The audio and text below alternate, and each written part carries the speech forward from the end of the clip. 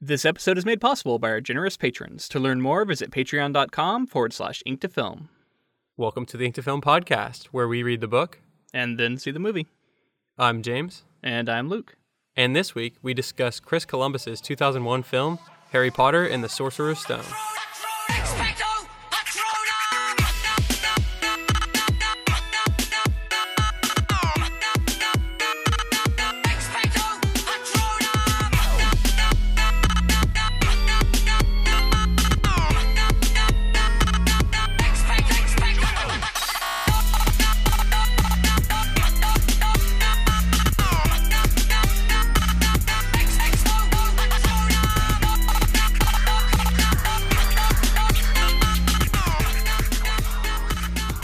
So, did you know that Sorcerer's Stone was directed by Christopher Columbus, the explorer? Oh, back in 1492? Funny enough, like, the guy has the same name. That guy was kind of a piece of shit, so it's weird that he would direct a movie that came out in 2001. It's a little odd. Yeah. Well, he got his hands on the Philosopher's Stone or the Sorcerer's Stone, man. Live a long time. There you go. Eternal youth. Didn't he? He was also looking for the Fountain of Youth. Was that Ponce de Leon, or who was that? No, Ponce de Leon. Yeah. Yeah, well, that's our terrible history lesson for the week. This is Sorcerer's Stone, the film. We did the book last week, and I'm really excited to jump into the film because this is one of those movies that I've seen 100 times. Like, realistically, I've probably seen it 65 times. Holy cow. So when watching it, I realized I hadn't seen it. I'd seen, like, a part of it, I think, but I hadn't seen it in years. And honestly, a lot of it I didn't remember. So, like, I knew that it happened because we just read the book, and I've read the book twice now. But the way it looked on screen, I was like, this seems fresh to me, as if I hadn't seen it. So I think even when I saw it the first time I actually watched it, I don't think I watched it very closely. I don't know. I just watched this movie endlessly. Like, when you're a kid and you just had that movie, this was one of those for me. I just constantly watching it. We talked about it on the last episode, but for me, this is definitely in that time of my life where I wasn't into, like, kid stuff. And this was definitely a kid's movie. 2001, I would have been 16, so I would have been not into this sort of thing. Even though I love fantasy, it just wasn't really my deal. But I did see it later, and I came around on it. And especially the later movies, because they got more, like, dark and adult. It really drew me in. Yeah, that's what I was saying, like, last week. I can't wait to get some of the other stuff, because I think this is a good foundation for what comes later. And the reason that this is great is it is a fun kid's story, but young adult story. But at the same time, as it goes forward, you age with the characters and you go through their lives. I think it's accurate to say this is like a kid's movie, though. Like, it definitely shifts more into that YA, like, more teenager thing. But, like, This movie's designed for the age of the protagonist. Like, that's the age range that it's shooting for. So Chris Columbus is the director, and since you say that, I think he was a major reason why it was, like you say, like a kid's movie. He's known for films like Home Alone, Mrs. Doubtfire. He actually was a writer on Gremlins. I love Home Alone. He did the original Home Alone? Yep. And that's cool. I think he did Lost in New York also, so. Uh-oh. You win some, you lose some. Yeah. I'm just kidding. Two's fine, Well, it's got a Donald Trump appeapance that is unfortunate. Pretty awful, but So he was actually a writer also on Gremlins and The Goonies. He helped write the screenplays for those. So, and he was working, like, alongside Spielberg's company at that point. Oh, dude, I love Gremlins and Goonies. Both of those are fantastic. Yeah, that's true. That's true. Gremlins, though, I haven't seen Gremlins in a while. I gotta watch that again. Honestly, it's pretty campy, but it holds up. So, you were talking about how it strikes you now. Let's just get general thoughts on what your viewing was like. How did you enjoy it? Yeah, so I watched it with my wife, who is someone who rewatches all of the Harry Potter movies, like, annually, if not more often than that. And she's seen it a million times. And at least she likes to just turn it on and have it on, like, movies like that. Lord of the Rings as well. Mm-hmm. So it was interesting with her because she's way more knowledgeable about it than I am, honestly. And so I would say I would notice certain things and, like, ask certain questions, and she'd always have answers for me and like tell me, oh no, this is different from the book, and this, because, like, sometimes it starts to blur in my head, like, what was in the book and what was in the movie.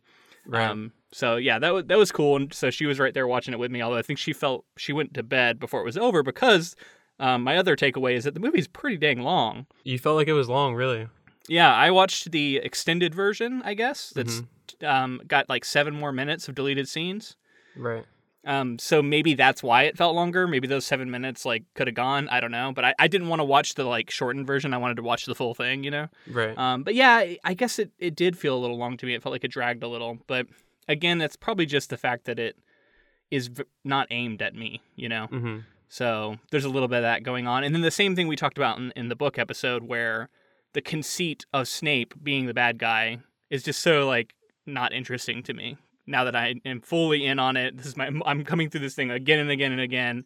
And that's kind of the main thrust of the plot is, oh my God, Snape is so shady, when I just don't really get it. I think the interesting thing to, like I said in the last episode, how I don't really, sometimes I go back and forth on whether I buy certain things that he was doing, but I'm in the movie specifically, J.K. Rowling had given Alan Rickman some knowledge as to what his character was doing, why, what ultimately was going to happen in the later books that weren't out.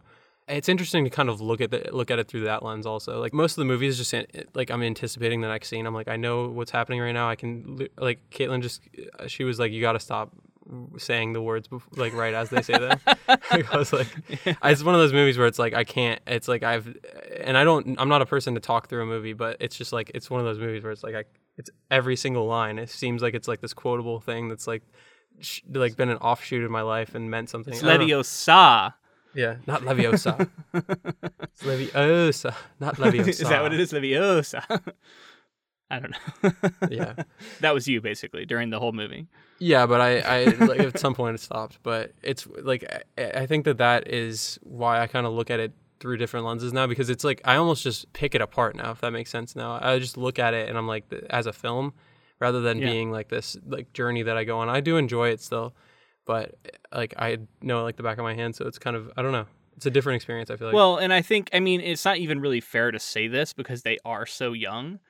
And honestly, I probably need to watch the next movie just to be sure I'm right about this. But I think this is the worst performances from the majority of our leads. It's because they're so young, but like honestly, a lot of the acting felt stiff from them. And it felt very much like kids getting direction and saying like, say this line, and they didn't necessarily know how to deliver it just right to where it really rang with that emotional truth.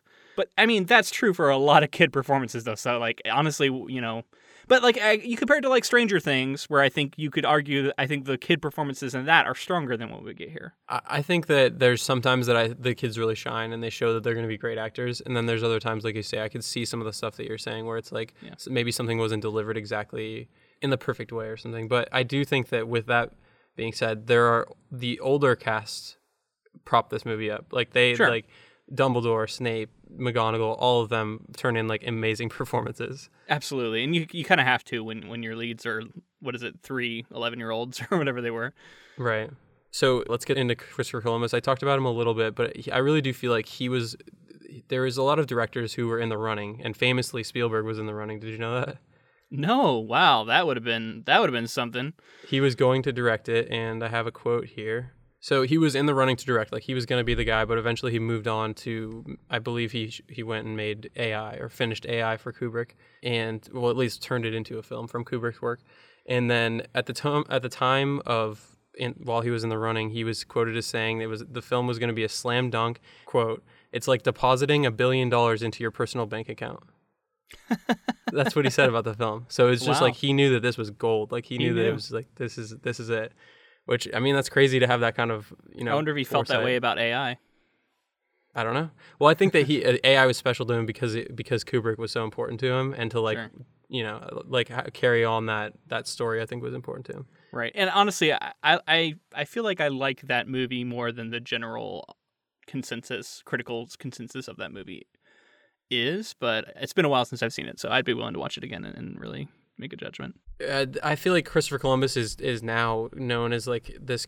He makes a lot of really great kids films. Like he's gone on to make a lot of other films that have been really successful. And I just think there's one specific that I wanted to mention that it wasn't necessarily the most successful, but he directed Percy Jackson, which is also a YA novel, which also could have been massive, but I think it was like somewhat in the shadow of the Harry Potter phenomenon. So it was like kind of trying to cash in on the same success, and a potential thing we could cover because based off of a series. So, and I've heard the series is great, and I don't even think I've ever seen the first movie all the way through.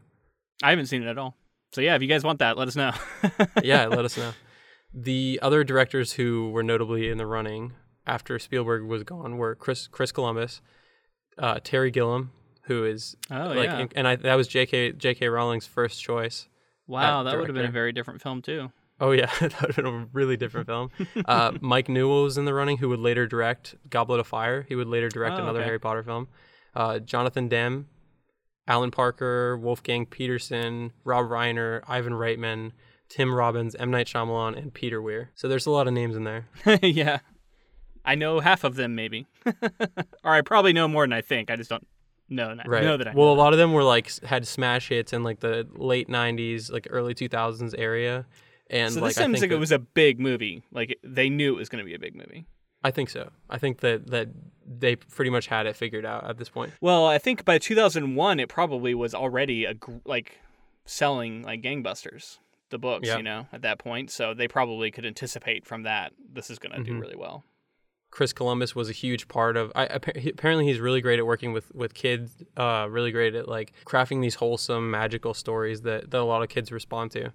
And I think another huge part of it is that he was really, really, really willing to collaborate with J.K. Rowling, and she I think had it written in her contract, kind of that in the even though she was selling off the rights to her books, she would still have a lot of input. And that's incredibly rare, if that's true. So most of the time, they do not want the author on set. You might come visit it one time, but that's it. Well, I'm not sure that she necessarily was on set. She may have been. I'm sure she was a couple of times at least. But he would go to her for any sort of thing, like added dialogue, anything that he was going to add or take out. And she felt like they collaborated together a lot. A couple of things to note about J.K. Rowling's involvement are she in the script wrote the flashbacks where Voldemort killed Harry's parents, which is cool because she was the only one who really knew what happened, was what the producers felt. They were like, she could write this and have let us basically know how it went down. And then the other thing is Chris Columbus was going to add some dialogue to the film at one point, and JK vetoed it because she knew how, in an unreleased book, it would conflict with something that was going to happen in, I think it was the 5th book at the time. So he kept going back to her basically and getting her okay for a lot of this stuff because they felt like the universe was going to continue on. She had sold 4 of the books. So through that, she was basically making sure that everything stayed, all the continuity was taken care of. That's cool that they really cared about keeping the continuity between the novels and the films, because often that, you see this in Game of Thrones where the film adaptation is now its own thing with its own continuity, and then it's separate from the books. Right. It seems like there was an effort made to keep them consistent, at least somewhat. And I mean, it's a miracle that because the movie started when they did, if it wasn't J.K. Rowling and she didn't have it written up how she did, I feel like the movies easily could have passed her if it was a different author. She kept on schedule. She had a plan. She executed it. That's definitely something you got to give her props for. That's absolutely true. Yeah, I mean, I can't imagine how different it would have been had the books passed her, had the films passed her. Yeah. But I mean, with that, I think we can get into talking a little bit about the cast and their characters, and kind of, I feel like we touched less on the characters and more on the plot in the book episode. So Daniel Radcliffe, Rupert Grint, and Emma Watson play Harry, Ron, and Hermione, and each of them has a different casting story. Like Daniel Radcliffe didn't really want the role. I think that there were auditions going on, but he met Chris Columbus randomly at a play. There was a producer who wanted to meet him, and they were just at a play watching the performance, and then he really wanted him for the part, and I guess it was kind of an accident, and all of the auditions and everything didn't work out, and I guess they went to Radcliffe and had him audition, and he just worked out for them. And J.K. Rowling has approved of Radcliffe's casting, stating that having seen his screen tests, I don't think Chris Columbus could have found a better Harry. And Radcliffe was reportedly paid £1 million for the film, although he felt the fee was not that important. So it's I feel like they went for really grounded kids who could turn in good performances. And J.K. Rowling has said that all of the trio are too good looking for her books. Right. They're too good looking, and Ron, I guess, really he really campaigned for the role. He was he said that because of his ginger hair, he was a fan of the books, and because of his ginger hair and the fact that he was an actor, he felt like he could play the part, and eventually he nailed it and got the part. Emma Watson, she was at she was taking theater classes, or she was in a theater school, and one of her teachers like basically went to a casting agent and said you should check her out. And the producers were impressed by Watson's self-confidence, and she outperformed the thousands of other girls who had applied. Well, and honestly, her performance stood out. I think to me, it's arguably the best of the leads. And honestly, they were all good. And like I said, especially for their age. So it's hard for me to really be critical. But yeah, I think she particularly stood out for me as being quite strong. What's really crazy to think about with these films is just the fact that and we see this now where there's long contracts and stuff, but they cast these children and then had to hope that they worked out. Yeah. And then that these kids would carry on through their adulthood and become great actors. Any of them could have lost interest, or, I mean, I'm sure there were contracts signed, but like the fact that basically there were a couple of recastings here and there, but everyone was pretty consistent through the whole, that's like, it's just it's a miracle. I don't think that you could replicate that. I don't think you could do it again. I've come more and more to appreciate the weight of what you're putting on these kids when you cast them to something like this so young, and how they're going to grow up. They're going to grow up like this now. Like, you're changing people's lives irrevocably. Radcliffe's parents didn't want him to take the role for a long time. It took them a long time to come around on it. Right. Yeah. No, it's you can't put that back in the box once it happens. So. Yeah, I mean, and they lucked out. It seems like they all turned into great people from everything I understand. And yeah, that's the thing is, like, you hear a lot of child stars end up doing different things, and it seems like all of them have their head on pretty straight, and I can't believe that it all worked out as nicely as it did. It must just be the environment that they put these kids around and really worked out for them. But there's a lot of notable actors that I do want to shout out in this movie. John Cleese. It plays Nearly Headless Nick, and I love John Cleese because he's of Monty Python fame. Sure, yeah. Nearly Headless Nick was fun and made me like the ghosts that otherwise I never really like. Like, I feel like I've always felt like they felt extraneous to the story, like just like a flourish to make it seem interesting, or make it something. And in general, I don't like them, but he's the exception. I feel like his works pretty well. Right. I think in the first movie, it is just one of those things, even in the book, where it might just be one of those things to make it more magical, and the fact that ghosts are around. But ghosts do come to play a big part, especially in the books, but also in the movies. Like, Moaning Myrtle is a huge part of a lot of the books. Sure. In the movies. But yeah, I mean, John Cleese, Monty Python are legendary, and like the fact that, like, I feel like J.K. was going around and just handpicking people that she loved, and was like, and I know for a fact that she actually did this with Robbie Coltrane, who played Hagrid. She handpicked Alan Rickman for Snape, and she also handpicked Maggie Smith for Minerva McGonagall. So she pulled all three of them. But I mean, the amount of star power that's in this movie is it's all British royalty in here. It's Warwick Davis plays Flitwick, and he's famous for being Wicket, and he's an Ewok in Star Wars: Return of the Jedi. He is also Willow in Willow. Yeah, and they got Walder Frey in there too.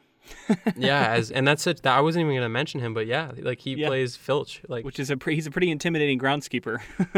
He really is, especially looking back at him now. Exactly, yeah. If you know his family, what his family does, what would he have done to them if he caught them?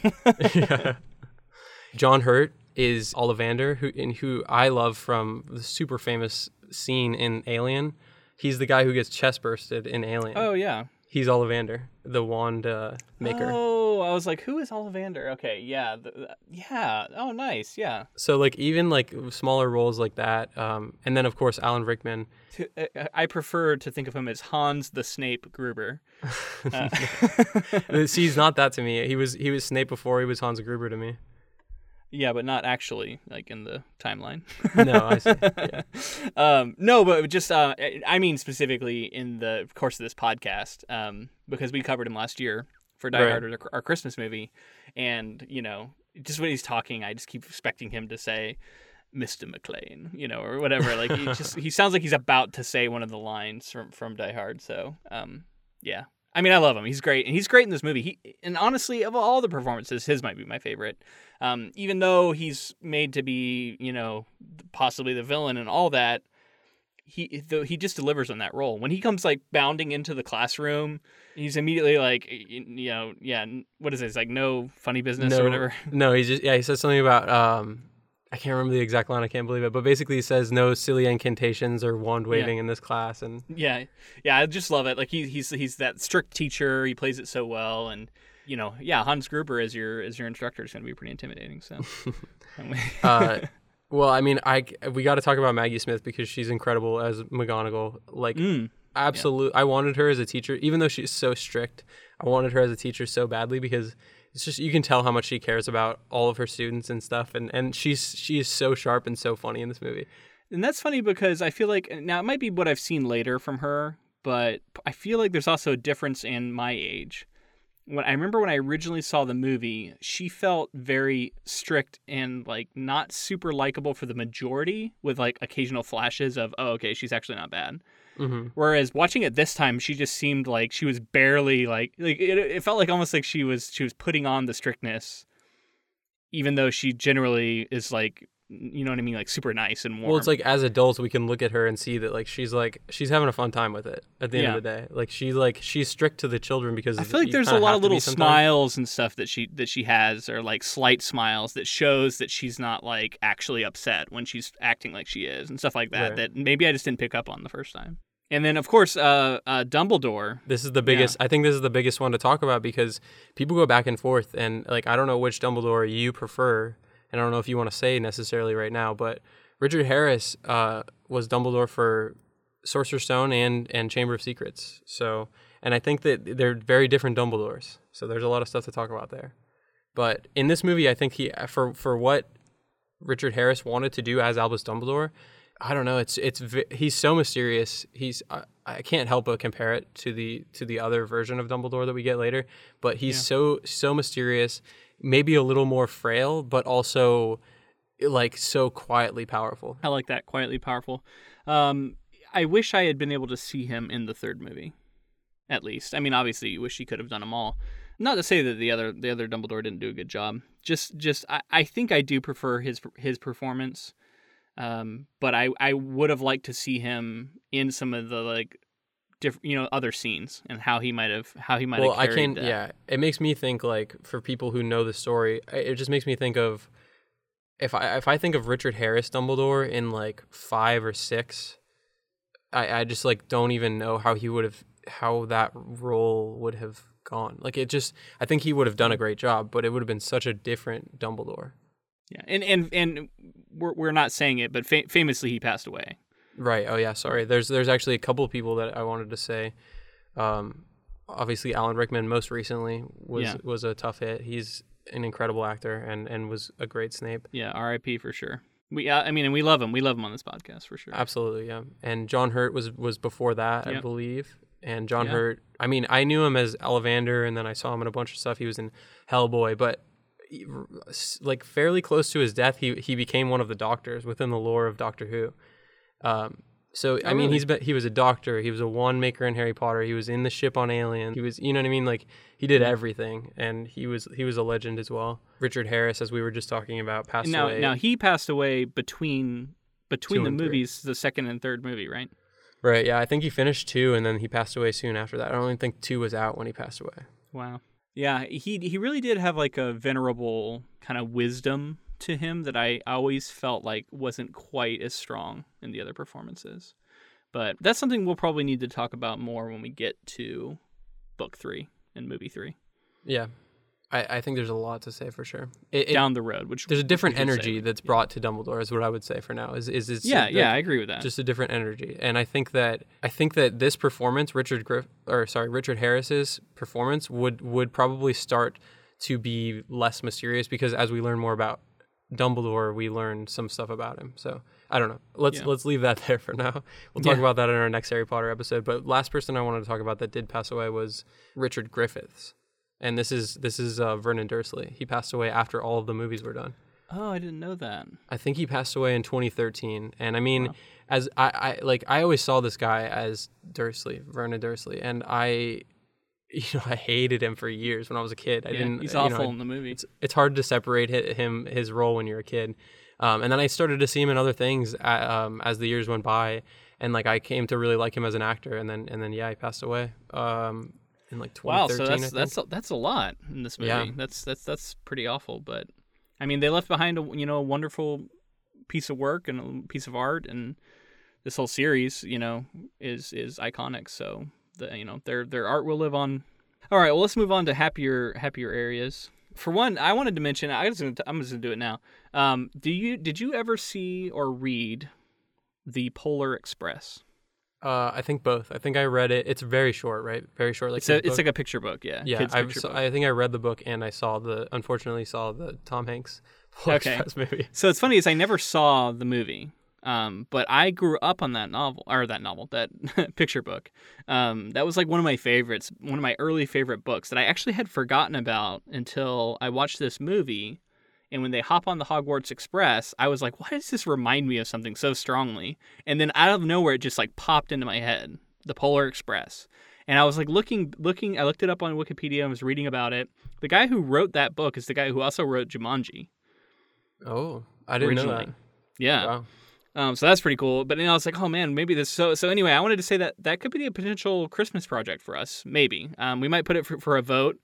We have to come up with a few options, but we were thinking about going to our Facebook page, the Council of Inklings in particular, and probably putting a poll up at some point for what we're going to do for Christmas. But I was thinking that might be one of the options, and it might be interesting to like do maybe a combo book and film or something. Episode could be fun. Yeah, I mean, I have thoughts about the movie. Yeah, but it's also, we talked about in the last episode that this project feels Christmassy to us, especially, and to me specifically. And this is probably part of the reason why, because this is also like the idea of going and getting on a train and going to like a magical area and eventually, meeting a venerable old man who gives you things. I mean, there's actually a lot of parallels there. And we see the Christmas scenes are so prominent in the film. It just made me think of that, and it gave me that sort of like homey, warm feeling, like we talked about in the last episode. And that's a strong part of this series for me. And I wonder how much of it's tied up in that Polar Express connection, even subconsciously. Interesting. I don't know that I've ever heard anybody compare Polar Express and Harry Potter, but I mean, it'd be cool to dig into it. Maybe that's a good uncharted territory. Yeah, that's something. If we do end up covering it, we could talk about that in particular. All right, 2 more things before we get to plot here. I want to talk about the set because something that I think is really strong in this movie is the fact that they use a lot of practical sets and castles and cathedrals in the filming of this. So in order to give Hogwarts Castle an authentic look and feel, much of the filming was done at locations around England, including Christchurch, Oxford, Durham Cathedral, Gloucester Cathedral. I'm sure I said that wrong. I'm not going to correct you. Alnwick Castle. In fact, the only sets that were built for Hogwarts were the Great Hall, the Grand Staircase, and the Gryffindor Common Room. In the later films, additional sets would be built for the various classrooms and other locations around Hogwarts. So a lot of it was shot on location. And it looked great. It looked amazing. All of the Hogwarts stuff, which is, I mean, starting from them, coming up on the boats, in the boats at night was a really cool thing that I had forgotten about. Annalisa says that's like a big part of a lot of the later movies. They do that every time, but I had totally. It's always that. And then to speak on that, the fact that it's always you see Hogwarts, and then we get this rising score, and the score is a huge part of this movie. And I think a huge part of the success of this movie. Oh yeah, a great score. And of course, it's coming back around. How many times were we going to cover something that John Williams scored? Right. He's absolutely. I mean, he's a living legend. We've talked about it every time, but he's shaped cinema scores for decades. He's been doing it. I mean, he couldn't have more of an impact. I think he's probably one of the most famous of all time. He's got to be the most famous of all time. And it's the score of this movie is absolutely a huge part of that. Yeah, and if you get John Williams on, then yeah, you probably do know this is going to be big, right? Yeah. It looks like people knew. I have to wonder if it was a holdover from when Spielberg was going to direct. Like if John Williams got on board and then kind of, because he always works with Spielberg, almost always.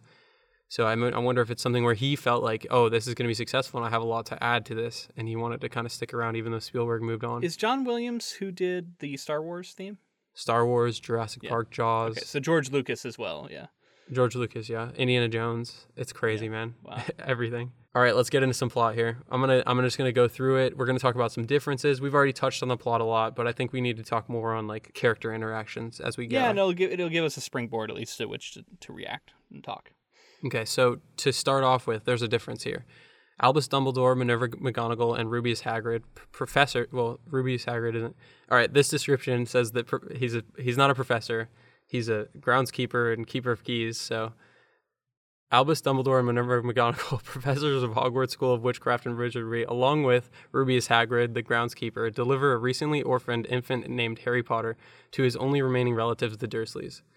The book started with the Dursley day, Vernon Dursley's day of when Harry defeated Voldemort. How do you feel? Yeah, I think this is the better place. I don't know. I feel like this is probably the better place to start, but I think for a movie, definitely the better place to start. I agree, because it's like it's just like this is so much more of a hook. Yeah. To me, it seems like it's cool to have the Muggle world slowly turn into the Wizard world, but for this, it's just like you get so much of the plot right here, and it's you're just this when Dumbledore appears, he's Gandalf appearing out of the forest in the middle of like almost a suburb. And he walks in and he opens up his little thing and he like takes the lights from the lampposts. You know, like so he demonstrates his magic, but he feels out of place in this world, right? And so you immediately are raised all these questions, like, what is he doing here? Like, what's going on? What is this guy who just walked out of Lord of the Rings here? So it's cool. It creates like an internal drama there, and then we see a cat transform into a person, so that's immediately also quite a reveal. Yeah. So I don't know, it's cool. It's a good hook, like you said. So you talked about the transformation. How did you feel about a lot of the CG and transformations? I think there's a lot of things to point to, but all in all, I mean, this movie came out in 2001. No, and for the most part, it looked great. I think there was a couple of times where I'm thinking in particular, I think it's Neville with his trip around through the sky. Yep. Later, that didn't quite look as good. And some of that's, some of the Quidditch stuff in general, but for the most part, it looked really solid. Chris Columbus said that he was unhappy with the CG. Felt like a lot of it was unfinished. So kind of interesting to think about. I think a lot of it. I maybe agree some with of you, the monsters, like Cerberus and stuff, or not Cerberus, whatever the Fluffy or yeah. the three-headed dog definitely looked very CG. There's a few things like that I could see him maybe is specifically talking about. What's interesting is it actually won a BAFTA for special effects, even though, with all that being said, yeah. So it's kind of interesting that at the time he wasn't happy with it. It still pretty much holds up today, and it won a BAFTA. And for the most part, it was fine. Like there's a lot of times you'll see movies around this time that are glaring. And you go, oh, that looks awful now. There's a couple times where it's like, and it's crazy to see nowadays when you see those PS2 looking graphics in a movie now. Yeah. It's almost inexcusable, but when you see it there, it's pretty forgivable, in my opinion. Yeah, I agree. So 10 years later, Harry has been battling a disjointed life with the Dursleys. After inadvertently causing an accident during a family trip to the zoo, Harry begins receiving unsolicited letters by owls. Let's talk about the treatment, and like in the movie, it's pretty crazy. Couple things that I noticed that I hadn't noticed before in any of my viewings is that the little cupboard, I never realized that they were locking him in there. There's a lock on the door, and they're like bolting it shut every time. So it's not just that he lives down there; it's that they lock him in there a lot. And I believe there might be a line about that in the book. That's wild. Like I never even thought that he was locked in there. I just thought that he was... Yeah, no, it's absolutely child abuse. It's absolutely happening. Yeah. Crazy. All right, he starts getting... Let's talk about the trip. I mean, it's just like getting the parcel tongue early without knowing what it is in the first movie is fun. I love that. Can I say I'm also really glad the snake didn't say adios to him? Yeah. That's something I was not a big fan of in the book. Yeah. Thanks is, why does that snake randomly speak Spanish when he was born in captivity? Like, it makes no sense. Yeah. It's just funny, and they really play up the comedy. I think Chris Columbus does a good job of doing that. Like, rather than Dudley just falling in and like Petunia freaking out, he like gets stuck. The glass reappears and keeps him stuck in there. That's hilarious. It's so funny. It was funny. I did feel like the letter scene went on longer than I was expecting it to. Mm-hmm. I would have thought they'd cut some of that for the film, but it went on for a while. Yeah. Him trying to get constantly It's like a not getting the montage letter. of like Vernon Dursley like ripping up letters and like finding ways to make sure the letters don't come and get him. One of my favorite things I've ever heard, just people talking about it, is people say the reason that Harry wasn't sorted into Ravenclaw was because he tried to reach up and grab a letter out of the air rather than picking one up off the ground.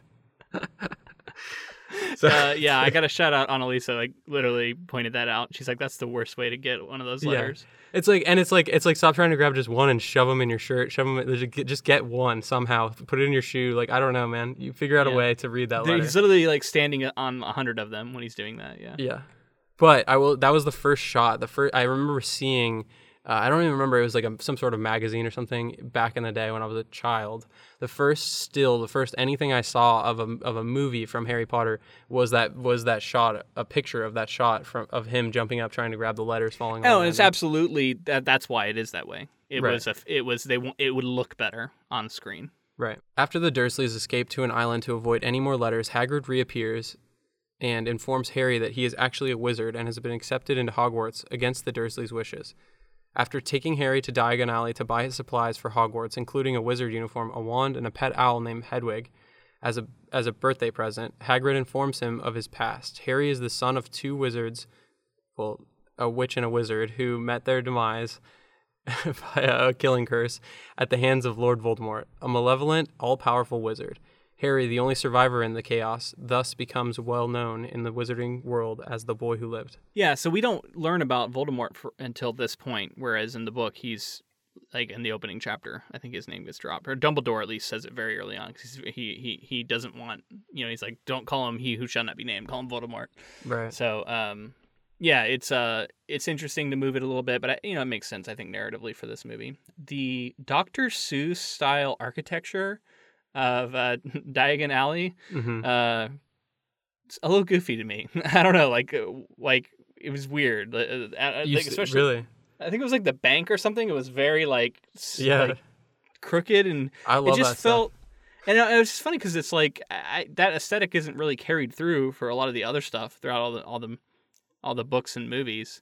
Yeah. Well, Diagon Alley, time. What's funny about Diagon Alley, and something that I didn't realize until much later, because of other Harry Potter fans, is it's diagonally, like it's not Diagon Alley. It's like if you put it together, it's diagonally. Like it's like if you're diagonal to something. So that's why it's shaped that way. Maybe that has something to do with the why it's so weird. And then later, like in another book, we get Nocturne Alley, which nocturnally, I'd never put those things together until Interesting. And I've read and watched the movies millions of times. Oh, did you feel like Hagrid's treatment of the Dursleys was different in the film versus the book? I felt like he was more intimidating in the movie for sure. I felt like he was a little more jolly in the books, and in the movie he was like legit scary. But then you felt like safe. You felt like Harry felt safe. Interesting, because I didn't have a strong reaction either way, but my wife, I think she felt the opposite. Really? I think she felt like he was being much kinder to them in the movie than he was in the book. Well, I guess as far as things that he says, I would agree. But in terms of like the fact that he like bends a gun, I guess seeing him hulking through the door rather than just like reading about it is also a different thing. Well, and that shows you. We talk about this a lot in workshops and such. The author really only comes about halfway, and then the reader comes the other half of the way and provides a lot of the details in their mind's eye that you just don't have on the page. And so that can account for differences in two people reading the same scene, and one saying like, oh, he's way more intimidating and scary in the book, and versus someone else who might not feel that way. Because it depends on what you're bringing to the page and providing in your head, like how you picture that scene playing out and what tone you're ascribing to it that may or may not be on the actual text. So it's interesting to see kind of differences in that, because I think it just comes down to that, like the part of Harry Potter that you write in your own head when you're reading the book, which is going to be unique to you every time. Yep. Something I do want to talk about, just since we're taking a pause here, is I think there's a couple moments in this movie where we're just left to like kind of ponder what we've seen so far and like what's going through the character's head, and that there's something that's added in the movie where he's like drawing the happy birthday cake in the dirt with the score, like the sad somber score, and there's something about that that I've always really been drawn to, like in this scene. It's like although he's been through all this stuff, he's still, I don't know, there's something there. He's like carrying on his own. It's resiliency. Yeah, he's able to sort of, it's like a self-care moment where he's like, I feel like I need this, and I'm going to do it myself since no one else is going to do it for me. And it works so well with the fact that as soon as he blows the candles out, the door gets bashed in. I just think that was a cool addition. That was something different from the book. And then, of course, Dudley eating the damn cake. Yeah. Harry is then taken to King's Cross Station to board a train to the school, where he meets 2 other students, Ron Weasley, whom he quickly befriends, and Hermione Granger, an intelligent witch born to Muggle parents. After arriving at school, the students assemble in the Great Hall, where Harry and all of the other first years are sorted by the Sorting Hat between 4 houses, Gryffindor, Hufflepuff, Ravenclaw, and Slytherin. Although the Sorting Hat considers placing Harry in Slytherin alongside Draco, he is placed into Gryffindor alongside Ron and Hermione. At Hogwarts, Harry begins learning magic and discovers more about his past and his parents. After recovering the Remembrall of clumsy Gryffindor student Neville Longbottom, Harry is recruited by the Gryffindor's Quidditch team as a seeker, which is extremely rare for first-year students. So let's go back up to the train where everybody meets. The Polar Express. No. Yeah, the Hogwarts/Polar Express. It's probably repurposed, different time of year. It's just instead of blue, they painted it red, and there we go. Yeah, and they definitely do a good job here with Hermione, kind of the bait and switch of like making her seem very unlikable in her introduction. She seems very kind of snobby, like almost mean girly, the way she treats them. And which makes you not like her, but it doesn't make you hate her, so that's that right balance of like, we start off not liking her, but then she goes through this arc with the audience of, we see, especially when we see that she is kind of this overachieving student who then gets picked on. When we see her getting picked on, and honestly from Ron, and then he has to make it up to her, and so the idea of bullying being a huge theme in this series, and especially this first book, I definitely buy into, and I like that it shows one of the characters we like being a bully, but then apologizing and realizing that he's hurt somebody, and I think that's a valuable lesson.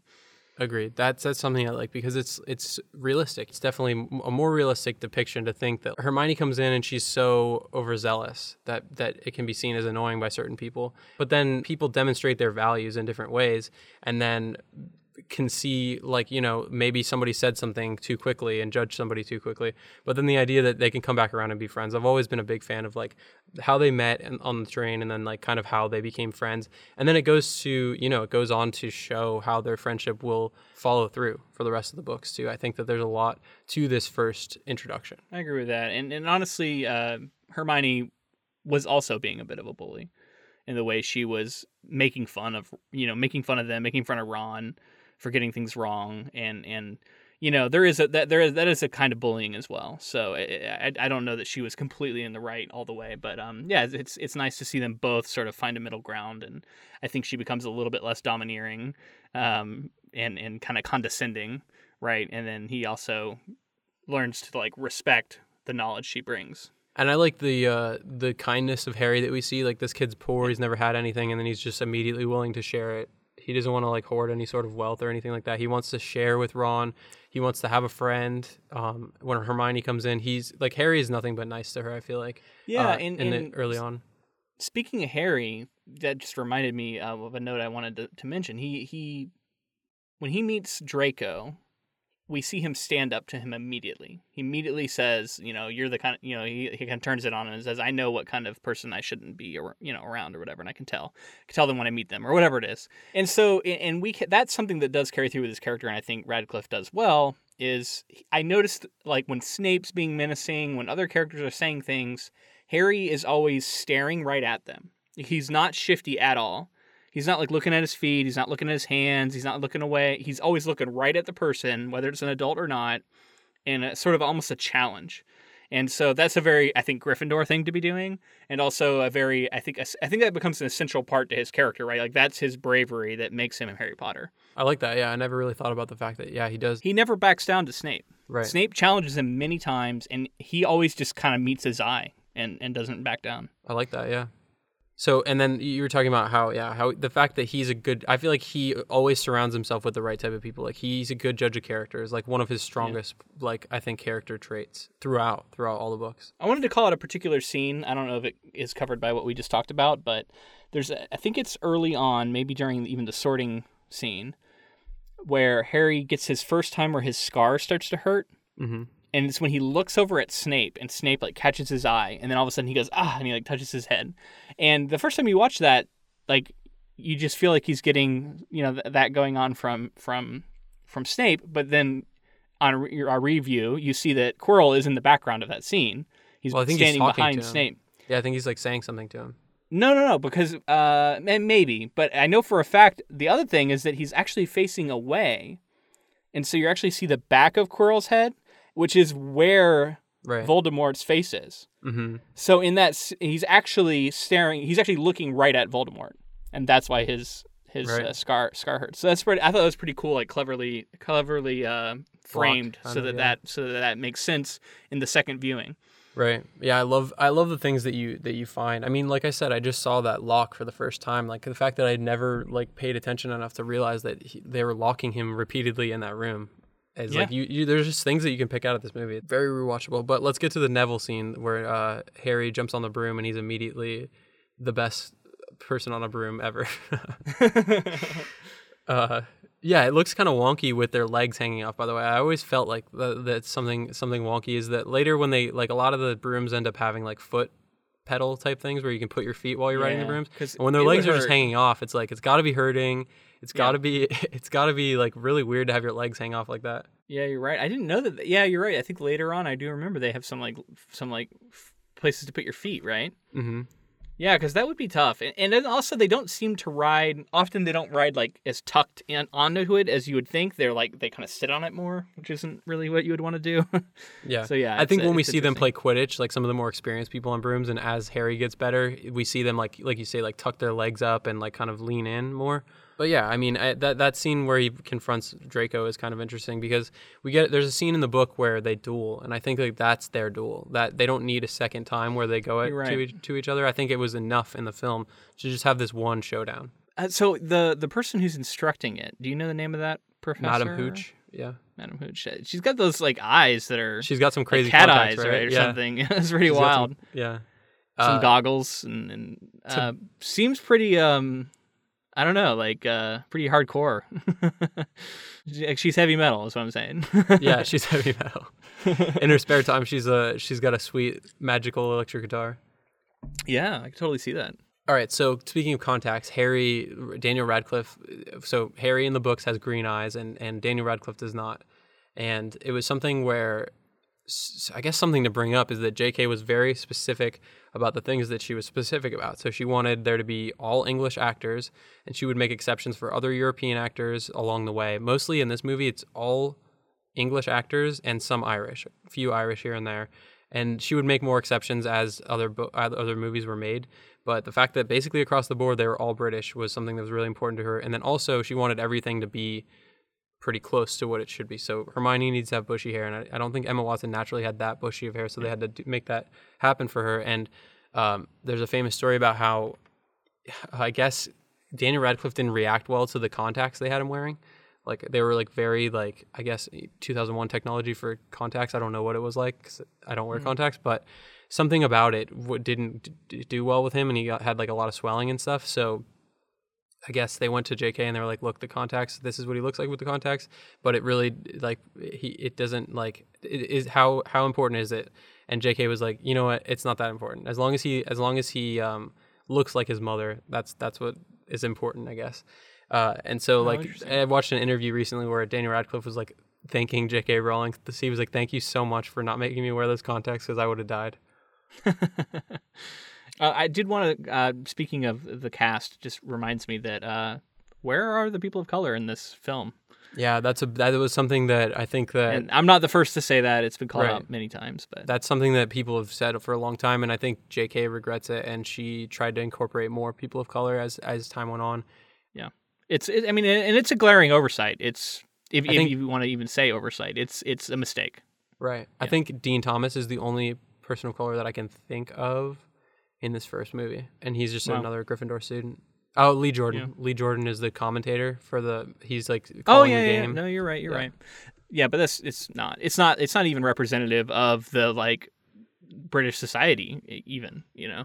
Yeah. It's pretty egregious. We'll track that as we go through the other movies and see if they actually started to incorporate more, because I think that they did. But Well, let's and then hold them so to that. I'm sure you're more steeped in this than I am, but there's famously J.K. Rowling has come out later and said that she intended Hermione to be Yeah. a Look, person of color. Okay, so let's talk about some of these. Let's talk about that for a minute. So, look, I love J.K. Rowling, and I think that it's really cool that she's continued to feed people facts as time goes on from what she intended and add new lore to Harry Potter. But I do worry that sometimes she is venturing into the territory of kind of now, in order to look better, saying certain things. And I if she did think that Hermione was black the entire time, that's great and that's cool. But why didn't they cast and why wasn't it spelled out at least a little more clearly in the Right. books? Like there's like one line that supports it that I've seen get trotted out, but it's not enough. Yeah, honestly. and then there's also the other thing that's definitely becoming full canon now, probably with the Fantastic Beasts movies, but Dumbledore being gay is another thing Yeah. that we can talk about. Because do I believe that Dumbledore as a character could be gay? Absolutely. And do I think that would have been a great representation moment for her that she could have actually said in the book, or at least like gave more of a hint towards? Yes, I think that if she felt that way when she was writing it, she should have actually stated something. She doesn't have to say that Dumbledore is gay. She could just say, you know, and there are moments where people will point to and say like, this seems like something. Is like, Nicholas Flamel supposed to be like his partner, or is that? So, okay, if you want to get into like the lore of how she explains everything, and I think this actually touches on a little bit of like Fantastic Beasts stuff. There's a character named Grindelwald, and you talked about last episode that she's come out now and said that it's Voldemort, which she didn't correct in the movies either. So it's like, why is she really saying it's Voldemort, or was it like Voldemort all the time and she didn't correct them? You know what I mean? It's like, I don't know. But anyway, so this comes back around to Grindelwald. I call him Grindelwald, but some people call him Grindelwald. Mm-hmm. With like a V sound. And he's basically the Voldemort before Voldemort. But the thing is, like, when they were younger, Dumbledore and Grindelwald were close, and they studied together, and there were certain ambitions that Grindelwald had that Dumbledore responded well to, and together they were geniuses, and they tried a lot of different things. And so what's been said and what is now, I think, becoming canon is that Grindelwald didn't reciprocate the feelings, but Dumbledore had feelings for them, and they were very close, and they were closer than brothers.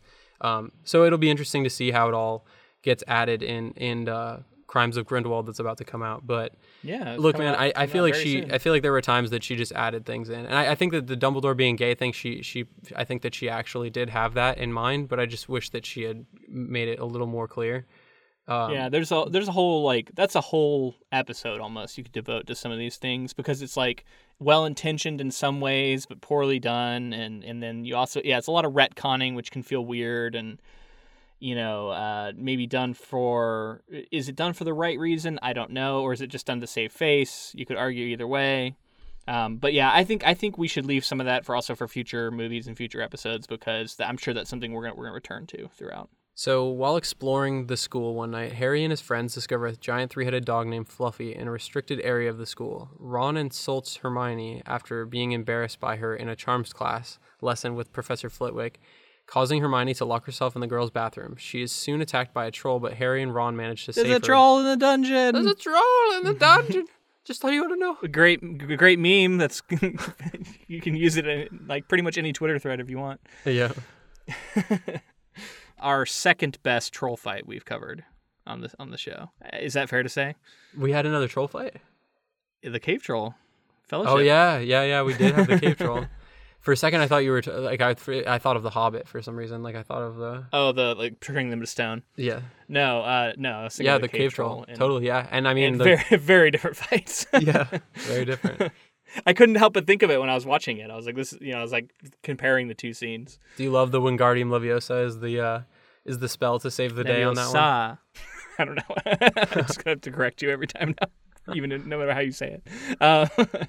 Yeah, and then dropping on his head. I mean, it was played for laughs, and he's kind of goofy. And after such histrionics from Quirrell, to have him be this like pretty silly thing, it's kind of funny. Like the whole school starts screaming and running, and it takes Dumbledore to like calm them all down. Yeah. And then he doesn't really seem that threatening to me. But on the other hand, he's holding Harry, and then he's trying to hit him like a piñata or whatever. But he can't. And Harry's pretty lucky that he was able to move out of the way from all those, because I think he'd be dead if one of them connected. Yeah, I think that's the thing. It's like it could be so deadly, and they did get really lucky. But yeah, I think that there's something to be said going through all of these books for all of these dangerous situations that they're allowed to get into. And, maybe it's like, I have a feeling that like if Dumbledore really wanted to, he could just like, he could figure out where it is immediately, get there and just Was he hiding in the corner with a visibility cloak? Is that what you're saying? I don't know. I just feel like he kind of lets things play out a lot of the time. Yeah. I don't know. We get like, I think he's a very powerful wizard, and if he wanted to, could have ways of knowing exactly where the troll was, taking it out before any students got in danger. But I think there's something to be said for like letting them do their thing. So. Oh, and it's funny that you told me that Chris Columbus did Home Alone, because there's a moment of head trauma around here that would be pretty awful. And so it's funny to know that he has a history of ignoring pretty awful head trauma in his films. It's when Neville gets paralyzed, and then he falls like a plank like right onto his back and head. Right. Yeah. Like that could possibly kill you. It's so harsh. Not to mention give you a huge concussion. It would be very bad to fall like that. But hey, if Home Alone can get away with some of the things it gets away with, then we'll allow it for this one, I guess. So yeah, also around here is the Quidditch match. So, I mean, what how do you think this holds up? Because a lot of people at the time of the release of this movie felt like it was it is really a technical achievement. And like, how do you feel it holds up, and what do you think? I think it is. I think that because it's so visual, I think that a lot of the Quidditch matches are much better in the movie. But I am glad that we don't get like 4 Quidditch matches per movie. Sure. Also. In general, I liked it. My observations were more just like a couple of things. For one, the Slytherin team, they all look like either emo or like the main guy has like these horrible buck teeth. Mm-hmm. And it's like this further underscores what we were talking about in the last episode. How much, first off, this is all about Slytherin and Gryffindor in this first movie. They say Hufflepuff and Ravenclaw, but we almost don't see any of it. And then like Slytherin is clearly the villains here, right? Like they make sure that these are the bad guys even when they're in the match itself. They all have a certain look to them, I guess, and they all have like a certain kind of like meanness to their faces, right? And not to mention the fact that they all play dirty. Every single one. Yeah, they all play dirty. Exactly. So it's pretty rough. It's like they're what is that from Karate Kid? They're Cobra Kai. Cobra Kai, yeah. They're the fucking Cobra Kai, the Quidditch team. Mm-hmm. So yeah, that was one thing that I just thought was funny. But my other thought was like from a sports point of view, I feel like it'd be incredibly frustrating to play an entire game in which during the game there's this meta game going on. And at any point in time, no matter how far ahead you are and you've been scoring all these great goals and you're having this awesome game, then all of a sudden the other team just catches the golden snitch and you lose. Like that would be so incredibly frustrating. It would be a very frustrating game for sure, but it is possible to catch the snitch and lose. Right, but not in the movie, at least in the way that the rules are outlined in the first movie. They say that when you catch the golden snitch, that team wins. And they literally stop the game when Harry does it. Right. I think. But I don't think that's true. I think in the book it's different. So you have to read through the lines, I think. But when Harry catches the snitch, I think they say like 150 points to Gryffindor. It's because the snitch is worth 150 points. So most of the time, Gryffindor wins. Right, Gryffindor like in the wins. Same sentence. Most of the time, Gryffindor. Like most of the time, you catch the snitch, you win. Period. That's just kind of how the game goes. But if your team sucks and they score no points, and the other team scores 160, and then you catch the snitch, you'll still lose. I just feel like I don't know. It just seems it's an interesting meta game to be having going on, especially the way it's laid out in the film. Well, it's one of those things where it's like I always think about like, why don't they just have like all right, just put the 2 beaters and the keeper at goal, and then just have everybody else look for the snitch, and then tell Harry where it is, and then have him go catch the snitch. I wonder if there's like rules about only one player being able to go after. It's the like snitch. maybe potentially the other teams like beaters could hit bludgers at. I don't know, man. It's just one of those things where I always felt like if everybody was looking for the snitch, and then like why not just signal? Why is everybody not always looking for the snitch? And if 8 eyes are on it, or however many people are out there. Do you know if anybody's ever tried to play this game? Now I know you can't really because it's so vertical. People do do people it, try and play like a There's Quidditch teams at campuses and stuff now all over the country. It's massive. I wonder how it holds up and how they deal with that problem, because I feel like it is a problem. So they must have figured out some way to deal with it. Okay, so there's a person who is the snitch, and Okay. everybody else is playing their roles. I don't know how they sort out the bludger situation, because it's like I don't know how you stop people from getting hurt. I know that you can play the game and there's like goal set up and there's chasers and keepers and everything. And then I think somebody runs around as the snitch, and people try to, like, the seekers try to catch the snitch. Interesting. Huh. Yeah, if anybody's actually played, let us know. Is it still 150 points? Does the game end when you catch the person? How does it work? And is it tackle? Is this like tackle football out there? I don't know. That's a good question. I don't think so. Is there like a Troy Polamalu out there taking people's heads off? Just spearing people. I feel like I think that you have to. The other thing to think about is you have to have a broom under your legs. So that's part of the rules, is you have to have a broom. So like one hand is so probably running around with a occupied broom. holding a Okay, broom. so now it just got a lot less scary looking. Yeah. So the children later find out Fluffy is guarding the Philosopher's Stone, an object that can be used to grant its owner immortality. Harry suspects that potions teacher and head of Slytherin House Severus Snape is trying to obtain the stone in order to return Voldemort to physical form. Hagrid accidentally reveals to the trio that Fluffy will fall asleep if played music. Harry, Ron, and Hermione decide that night to try and find the stone before Snape does, but discover that Fluffy is already asleep. Yeah, we get the I shouldn't have told you that joke a bunch of times. Yeah. In this movie. I think it might be 3, but it feels like more than 3 to me for some reason. I don't know. Did you count how many times he makes that same joke? I thought it was only 2, but do you remember where the 3 were? No, I can't name them specifically, but I think it's probably 3. Yeah. Each time it gets like worse. It's like a bigger thing he's revealed. Right. So yeah, I mean, it's funny. I guess I'm just nitpicking, but I remember it feeling like kind of a lot. It's like they kept going back to that well. Yeah.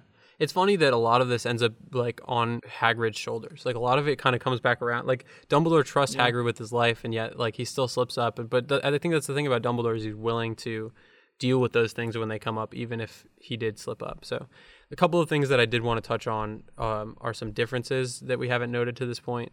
There's a history of magic teacher, Professor Binns, who's super boring. And in the book, this is all in the book, and he's not in the movie. Professor Binns, supposedly the story of him is that he would come to teach every day, and he was so bored or something like that, or so on autopilot, that he one day just like left his body in his bed and went to class as the ghost, and he just kept teaching classes as a ghost. So he's not there. He got the axe. That's a great detail. I love that. Yeah, it's funny. And then Peeves, the poltergeist. People really do love Peeves in the books. In the movies, he never shows up. Is he in this first book? He's in the first book, yeah. What does he do? He at one point he sees them or hears them or something when they're trying to sneak around, and he like goes and tries to call Filch and like get them to. And he's scared. He's scared of the Bloody Baron. So like at one point, Harry's in the invisibility cloak, and he like calls out as the Bloody Baron, and he's like, "Get out of here, Peeves." Okay. I did notice when Harry's walking around in the invisibility cloak in this one, he's got his hand sticking out holding the lantern. Yeah, it's so funny. It's like, what are you doing? I think the idea is that like if anything was to see him, he could just like put it underneath the cloak, I guess. But yeah, it's pretty dumb to just have your hand out. I mean, it makes for a really cool shot and scene. It looks cool, which is clearly why they did it. Yeah.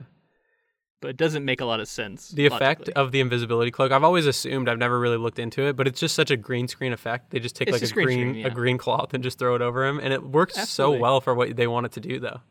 Yeah. It's cool. Yeah, it does. I did love when Snape turns and reaches towards him. That was a cool part. Like he can just like sense him there. I think that he only knows to reach out like that because he probably knew that James, at some point he probably found out that James Potter, Harry's dad, had the invisibility cloak, and he knew to like, oh, I need to like if something is there invisibly, like reach out and try to take the cloak off. Because not many people know about, I mean, people know about invisibility cloaks, but not a lot of people are going to be like reaching out to try to take one off. Because it's like Dumbledore says he could be invisible without a cloak or anything. So it's like to reach out and grab, being your first instinct, almost feels like it's something from back when he used to try to catch James Potter doing stuff. Interesting. Another difference is Norbert.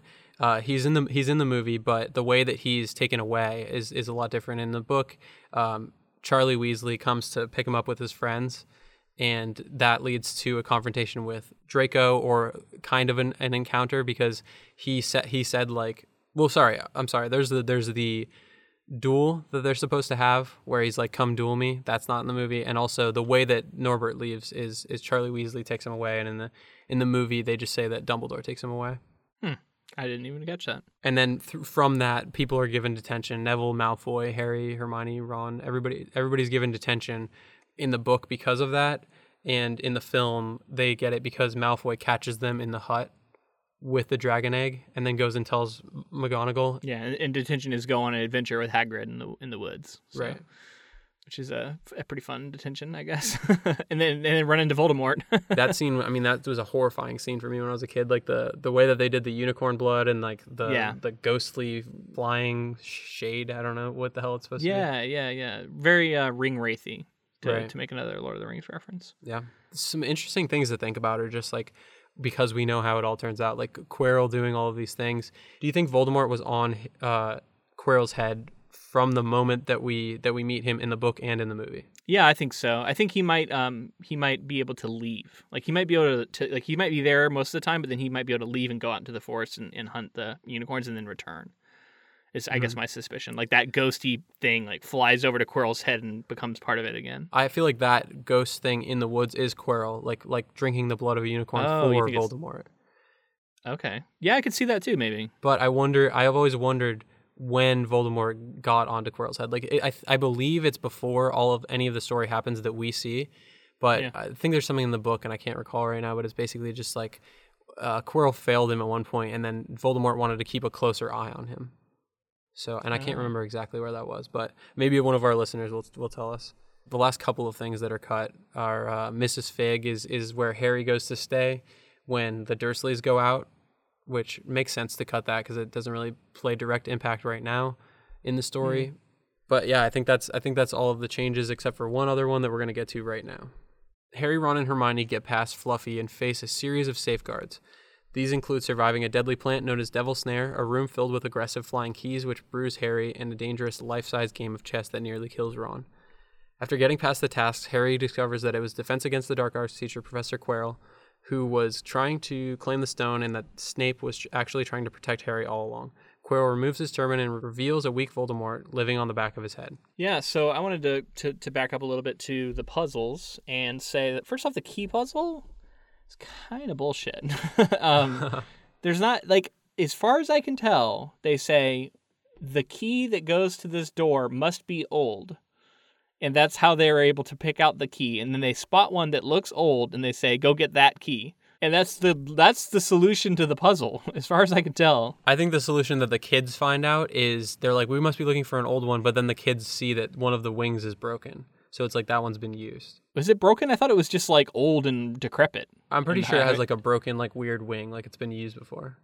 Oh, okay. Well, I thought it was just they were like, that one's old. Look at the way it's flying. It's old. But the idea that Quirrell had to go through and find that key that would match that door on a broomstick is pretty ridiculous. But even so, they're not solving any sort of puzzle. They're just following. It's like a challenge. I mean? It's a challenge. It's not a puzzle, but yeah. Like they have to get it still. Like somebody has to be good at using a broom and they all come after him. You know, they all chase after them. So it's kind of deadly. I would have thought like the point of having 1,000 keys is there has to be some way of determining which one's the right one, and that should be the puzzle. Yeah. And there was no real puzzle around that. They just immediately go, "That's the one. Let's go get it." Yeah. So anyway, nitpicking again, but I thought that was kind of not a very interesting puzzle. Now there is interesting the plant, I forget what it's called. Devil's Snare. That replaces the potions from the book, right? No, it's the same thing. The potions are not in the movie, but Devil's Snare is in the book. Okay, so but it does both though, because it shows Hermione being clever, and she's the one Right. who Yeah, is able yeah. to. In the movie, that's Hermione's moment. Yeah, even though That's her moment. So that is a big difference, and I think it works better ultimately. I did like the potion scene was okay in the book, but ultimately, like it kind of feels like this was a better moment for her. Well, it feels to me very like you've chosen poorly, like very like Indiana Jones in the Last Crusade, where they have to like choose the goblet. You know what I'm talking about? How so? It just feels like because they had to. There's like a bunch of potions, and they had to figure out which one was the one that would let Oh them. no, proceed I'm talking through. about the plants scene. Oh, gotcha. What were you saying? I was saying I like the plant scene. I think it works better. Oh yeah, no, I think it works better too than the book. Yeah. I think in the book, the thing that I don't like about the Devil Snare is that Ron says there's this line that I don't really like where he says like, "Are you a witch or not?" And like she like Hermione had like forgotten that she was a witch. I mean, I get it because she was a Muggle for so long and she's very recently become a witch or started practicing witchcraft. But like I don't like that like it was a moment where she was like I like my Hermione very like on top of things and like for her to be like in the in the movie she was very much on it. She was like, "Oh, I know what this is. It's Devil Snare. Relax." And then everybody doesn't relax. And then well, I guess Harry does. And then she uses the sunlight spell. Yeah, and I think there's a nice what is it? It's like quicksand. They say something similar, like the more you struggle in quicksand, the faster you go down. Yeah. So there's an interesting kind of similarity there. But that was cool. I did want to say the chess scene reminded me of when I was in elementary school. I played a game of life-size chess. And I wish I could remember more about it, but it was through this like gifted program I was a part of, and we played this life-size chess with a bunch of kids, like we're as the pieces. That's and, cool, and man. I like that. And then like someone was like controlling them and stuff, and Nice. it just reminded me of that. And it's funny because it would have been happening, like, or I mean, no, I guess I would have been doing that before this movie came out, but. Yeah, interesting, right? That's cool. Speaking of that, just reminded me of something that I had happen as a kid.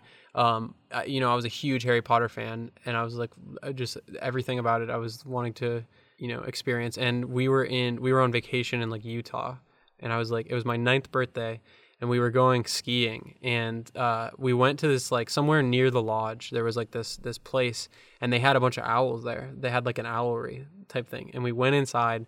And we talked to the owner, and they talked about how like they're one of the only breeders, and they do a lot of work with owls. And then come to find out, the owl that's sitting on Privet Drive, the sign in the very beginning, the brown owl that flies and basically towards where Dumbledore walks out of the woods. So it's sitting on Privet Drive, very famous shot.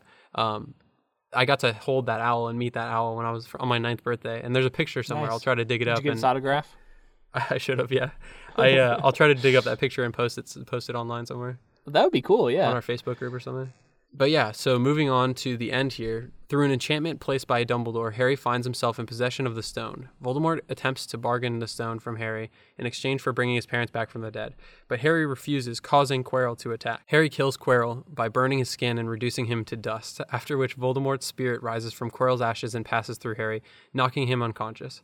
Harry wakes up in the school's hospital wing with Dumbledore at his side. Dumbledore explains that the stone has been destroyed and that Ron and Hermione are safe. Dumbledore also reveals how Harry was able to defeat Quirrell.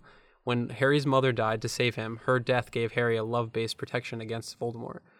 Harry, Ron, and Hermione are rewarded with house points for their heroic performance, tying them for first place with Slytherin. Dumbledore then awards 10 points to Neville, who had attempted to stop his friends, giving Gryffindor enough points to win the House Cup. Harry returns home for the summer, happy to finally have a real home in Hogwarts. Yeah. All right, so let's start at the Voldemort, like the Quirrell death. Yeah. So first off, the Voldemort we see here doesn't look anything like the Voldemort we see later in the films. No, I think he has a nose. Yeah, I think he does. Yeah, but I mean, I can see they just hadn't cast him yet and hadn't really thought of how they wanted to present that character. So it's okay. It just does kind of stand out going back. The voice, I would say the voice is really scary. Really off-putting voice that they were able to get.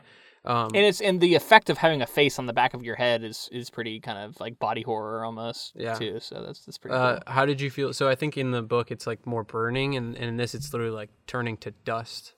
Quirrell, how did you feel about that? He really burns up. It's still it's the same effect, I guess, but he like crumbles into dust instead of like burning alive and dying. But yeah, and then Voldemort jumps out and like bursts through Harry, which always was like, that's crazy that he almost killed And Harry. that's how he gets knocked out, whereas I think in the book it was just more like he fainted or something. Yeah, and there's a shot that I've always, and this is a theory that I had from when I was way back as a kid. I always wondered if, so Voldemort like slams through Harry, and Harry's holding the Sorcerer's Stone, and he falls, and when he falls, it's still in his hand. And I always wonder if the Sorcerer's Stone was able to like keep him alive or something, or help him in some way other than his mother's love. But that was just like a headcanon thing that I've always had. Yeah. Well, speaking of the stone, it's this big crystal-looking thing, and it looks interesting, and it's the name of the book. Seems like it's really important, but then it just gets destroyed, and then it's like, I don't know. It felt like anticlimactic in that sense too, to name the book after the magical item that they're going after, which is a very fantasy trope thing, the pursuit of some sort of magical item, which it feels like this sort of is. Yeah, it's kind of odd. It's like it's almost like it's just the MacGuffin, right? It's the thing. Well, it is. Yeah, And it definitely is. Yeah, for sure. yeah, and so in that sense, I guess it's not as important, but yeah, I don't know. It just seems like pointless in I retrospect. think the potential of the Sorcerer's Stone is what I think is cool about it. Like, I do agree that I always thought that like there's got to be a way that they could give it to somebody or put it somewhere or do something with it to where Voldemort wouldn't be able to get to it. But I guess the only person who could really stop that from happening was probably Dumbledore. But why didn't he just destroy it? And like, why didn't he destroy it originally? Like, Yeah. It's weird. If it was so dangerous, he could have just destroyed it at any time. I guess it's because it's tied to a friend of his that he didn't want to lose at all, if at all possible. And then it just basically they realized like the only way to really keep everybody safe and keep this out of Voldemort's hands is if Nicholas Flamel kind of goes off into the sunset. Yeah. Okay. Sure. Also, Dumbledore being there when Harry Potter wakes up is very. This is my last time. This is my last one. You know what I'm going to say? It's Frodo waking up in Rivendell with Gandalf at his bedside. Yeah. It is like it's a very similar scene. Well, it's like it's like we know that J.K. was influenced by Tolkien, so maybe it's just Yeah, and I'm not trying to like shit on these scenes by saying that they're like, you know what I mean. I'm just drawing the comparison because right. I think No, I think it's definitely there. interesting. Yeah, I see that. Yeah. So all right, let's get to the thing that everybody hates. Dumbledore just doesn't give a fuck about anybody but Gryffindor and Harry, and he just like changes the rules and just like completely. They were down 100 and something points, and then Neville. I mean, I like that Neville. Like that's such a cool moment for Neville, but as far as everybody else just being given like ridiculous points and stuff, just so that like the Gryffindor could win, just feels, I don't know. Especially in hindsight, I'm sure Yeah. JK is like, damn it, that like I should have found a better way to make that happen. Well, they also don't point out in the film that Slytherin has won 6 years in a row, like they do in the book. Yeah, that's true. So it feels a lot more like, I don't know. There's a little bit of that, like, kind of give someone else a chance feeling in the book, where you don't get any of that in the movie. And yeah, it is kind of bullshit, and it does feel like Dumbledore just knows all too, because he wasn't there when Neville did all that stuff, so he just knows about it. I don't know. Yeah, it does feel like pretty contrived, I guess, on his part, but it works for this movie because Slytherin is the villains, and so it's the one last thing at the end to make it very like feel good, happy, is that Gryffindor also gets to win because of all of the cool things that our main characters did. Yeah, and I mean, we like even Slytherin continues to be like, I honestly don't know if we get a great representation of a Slytherin who isn't in some way against our main characters throughout the books. I'm trying to like rack my brain. In this book or in any of the books? I feel like in most of the books, I guess there's some in passing, but I guess I just mean that like any character has any significance to the story that's a Slytherin, I don't think that we ever get any of them that are like okay with Harry. Not villains. Yeah. Yeah. Well, I guess just towards Harry and their trio at least. Right. No, and you're right. There's got to be one, and I'm sure I'm wrong. Somebody will tell me, but it's hard to think of it. So it's kind of a bummer because it's like spread the love. Yeah, the villain house, but somebody's got to be the villain, so why not? Before we finish up here, I just want to say, stick around to the end because we're going to talk about our Ilvermorny houses. And if you don't know what that is, that's our American wizarding school houses. We've been sorted on Pottermore for those as well. I admit that I'm not quite as versed in all of the American stuff. I have read the breakdown on Pottermore a couple times, but I don't know all that much about it. And I know that it's being fleshed out in the movie, so it's kind of interesting. Yeah, and I know nothing about it, so you can hear. I'm going to share what mine is. I just got sorted, and then James is going to tell me a little bit about what he knows. So as much as I don't want to leave Hogwarts yet, that's I think that's going to do it for now. We will be back. We'll be back though. We'll be back to Chamber of Secrets, but when that is, no one knows. So not for a while though. We're gonna do Chamber of Secrets at some point in the future. I don't know. Honestly, it could be pretty soon. Although the only thing I know for sure is it's not next. Yeah. Next we're doing Godfather. So if you're a fan of the movies, stick around. I can't wait to do Godfather. What I would say is that if people did want to hear, if people wanted to hear us do some Chamber of Secrets, maybe check out our Facebook group, the Council of Inklings, and see if there's anything going on in there. Maybe ask about it in there, show some interest. Or we actually have our Jukebox Hero option as well on Patreon, which Luke can explain better than I can.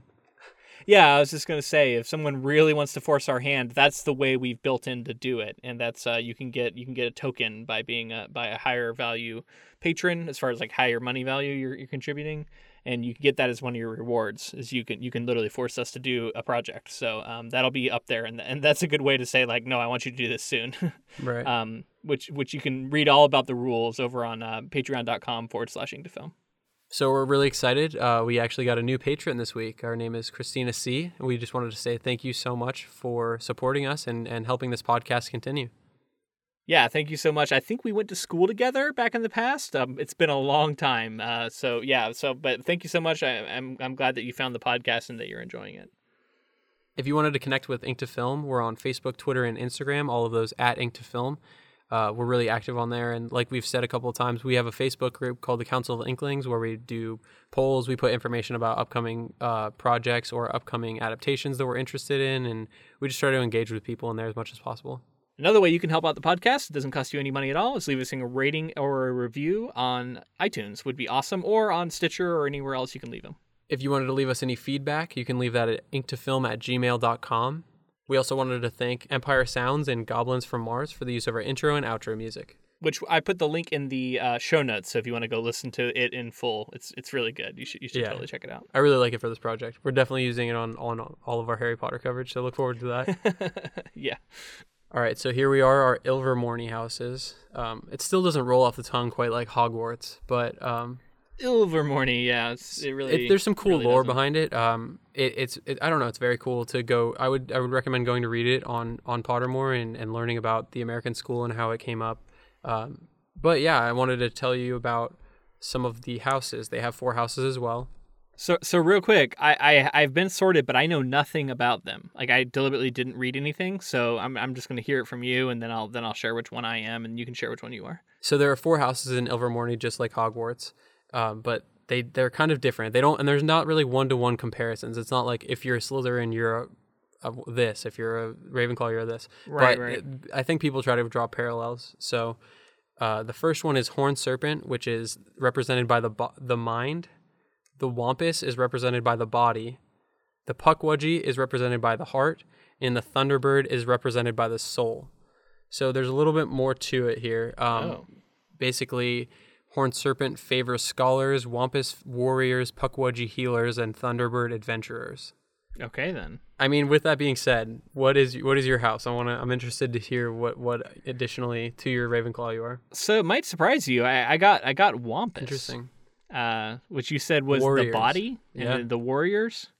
Yeah, I guess that's more in line with the sort of Gryffindor thing that I've been getting from Pottermore, and I think it is like as I've gotten older, I feel like I've become a little bit more active, like politically and like outspoken, and trying not to be so passive. Like I feel like I often was when I was younger. So maybe that is sort of that like fighting for what's right sort of mentality. Maybe that's why sometimes I test as Gryffindor or hear Wampus. I don't know if that's is Wampus like the Gryffindor house, because it feels like it. So I mean, it's like I feel like you could say that, but at the same time, it's like interestingly enough, the Soul Thunderbird, which is what I am, are adventurers. So it's like Okay. I feel like that both of those are Gryffindor basically. Right. And I would have thought the mind would have been more as like my Ravenclaw leanings. I would have gone more that way, but I didn't. So it's kind of interesting because it's like you said, I feel like in the last episode I didn't say enough about I think that I mentioned how like I am like definitely Gryffindor, but I have started to incorporate other parts of myself. I think it kind of in alternatively to what you said, I think that when I was younger, I would steamroll people a little bit too much and not really think about others as much as I should be, and like there's a lot of that. And I think that just as time has gone on, I've started to like have more. Like I really think about things before I say them now, and I like, you know what I mean. I feel like the Gryffindor in me is like I need to realize that I don't know. You can't just go around and be so brash. Otherwise, people will just there's a certain I don't know. I think it's just about growing up. Yeah, I think that as you grow up, you become maybe multiple houses. But I still stand by the Gryffindor. The adventurer spirit sounds almost like a Hufflepuff trait to me. So the Hufflepuff to me is like caring about the well-being of others. So I'm saying like wanderlust in the sense that like the hobbits get wanderlust in Lord of the Rings. Not an adventure in the sense of like I'm going to go out because I want to see some specific thing.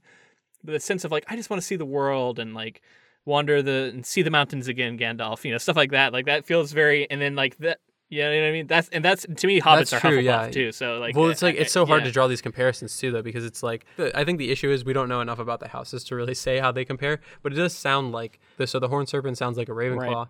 The Wampus sounds so it's the heart and a warrior. So yeah, I think that is more of like courageous and Gryffindor. Wait, I thought Wampus was the body. It is, yeah. I'm sorry, yeah. And Wampus is the body, yeah. Okay. It's the body and it's a warrior. What's the Puck? Something Puck? Is the heart? Pukwudgie is a healer, is the heart. Pukwudgie. Okay, so I was gonna say Wampus is a pretty terrible name for anything, but Pukwudgie is pretty bad too. So not as memorable. So I would say that something interesting here is the Pukwudgie being a healer and being the heart. That rings very Hufflepuff to me. Sure. Well, like you said, maybe they deliberately, I'm sure, made it to where it wasn't just 1-to-1 because like otherwise, what's the point? Yeah, and interesting. So to recap, you're a Wampus Ravenclaw, and I'm a Thunderbird Gryffindor. So there's that. You definitely flying, that's for sure. Yeah, very interesting. I want to get more of the Ilvermorny lore, so hopefully she writes like a short story or something. Like I mean, this short story is very interesting, but it reads more like history. I'd like to get like a story of somebody who attended Ilvermorny. I'll have to check that out. I'll read more about it, but we can revisit this sort of stuff when we come back for Chamber of Secrets at some point in the future.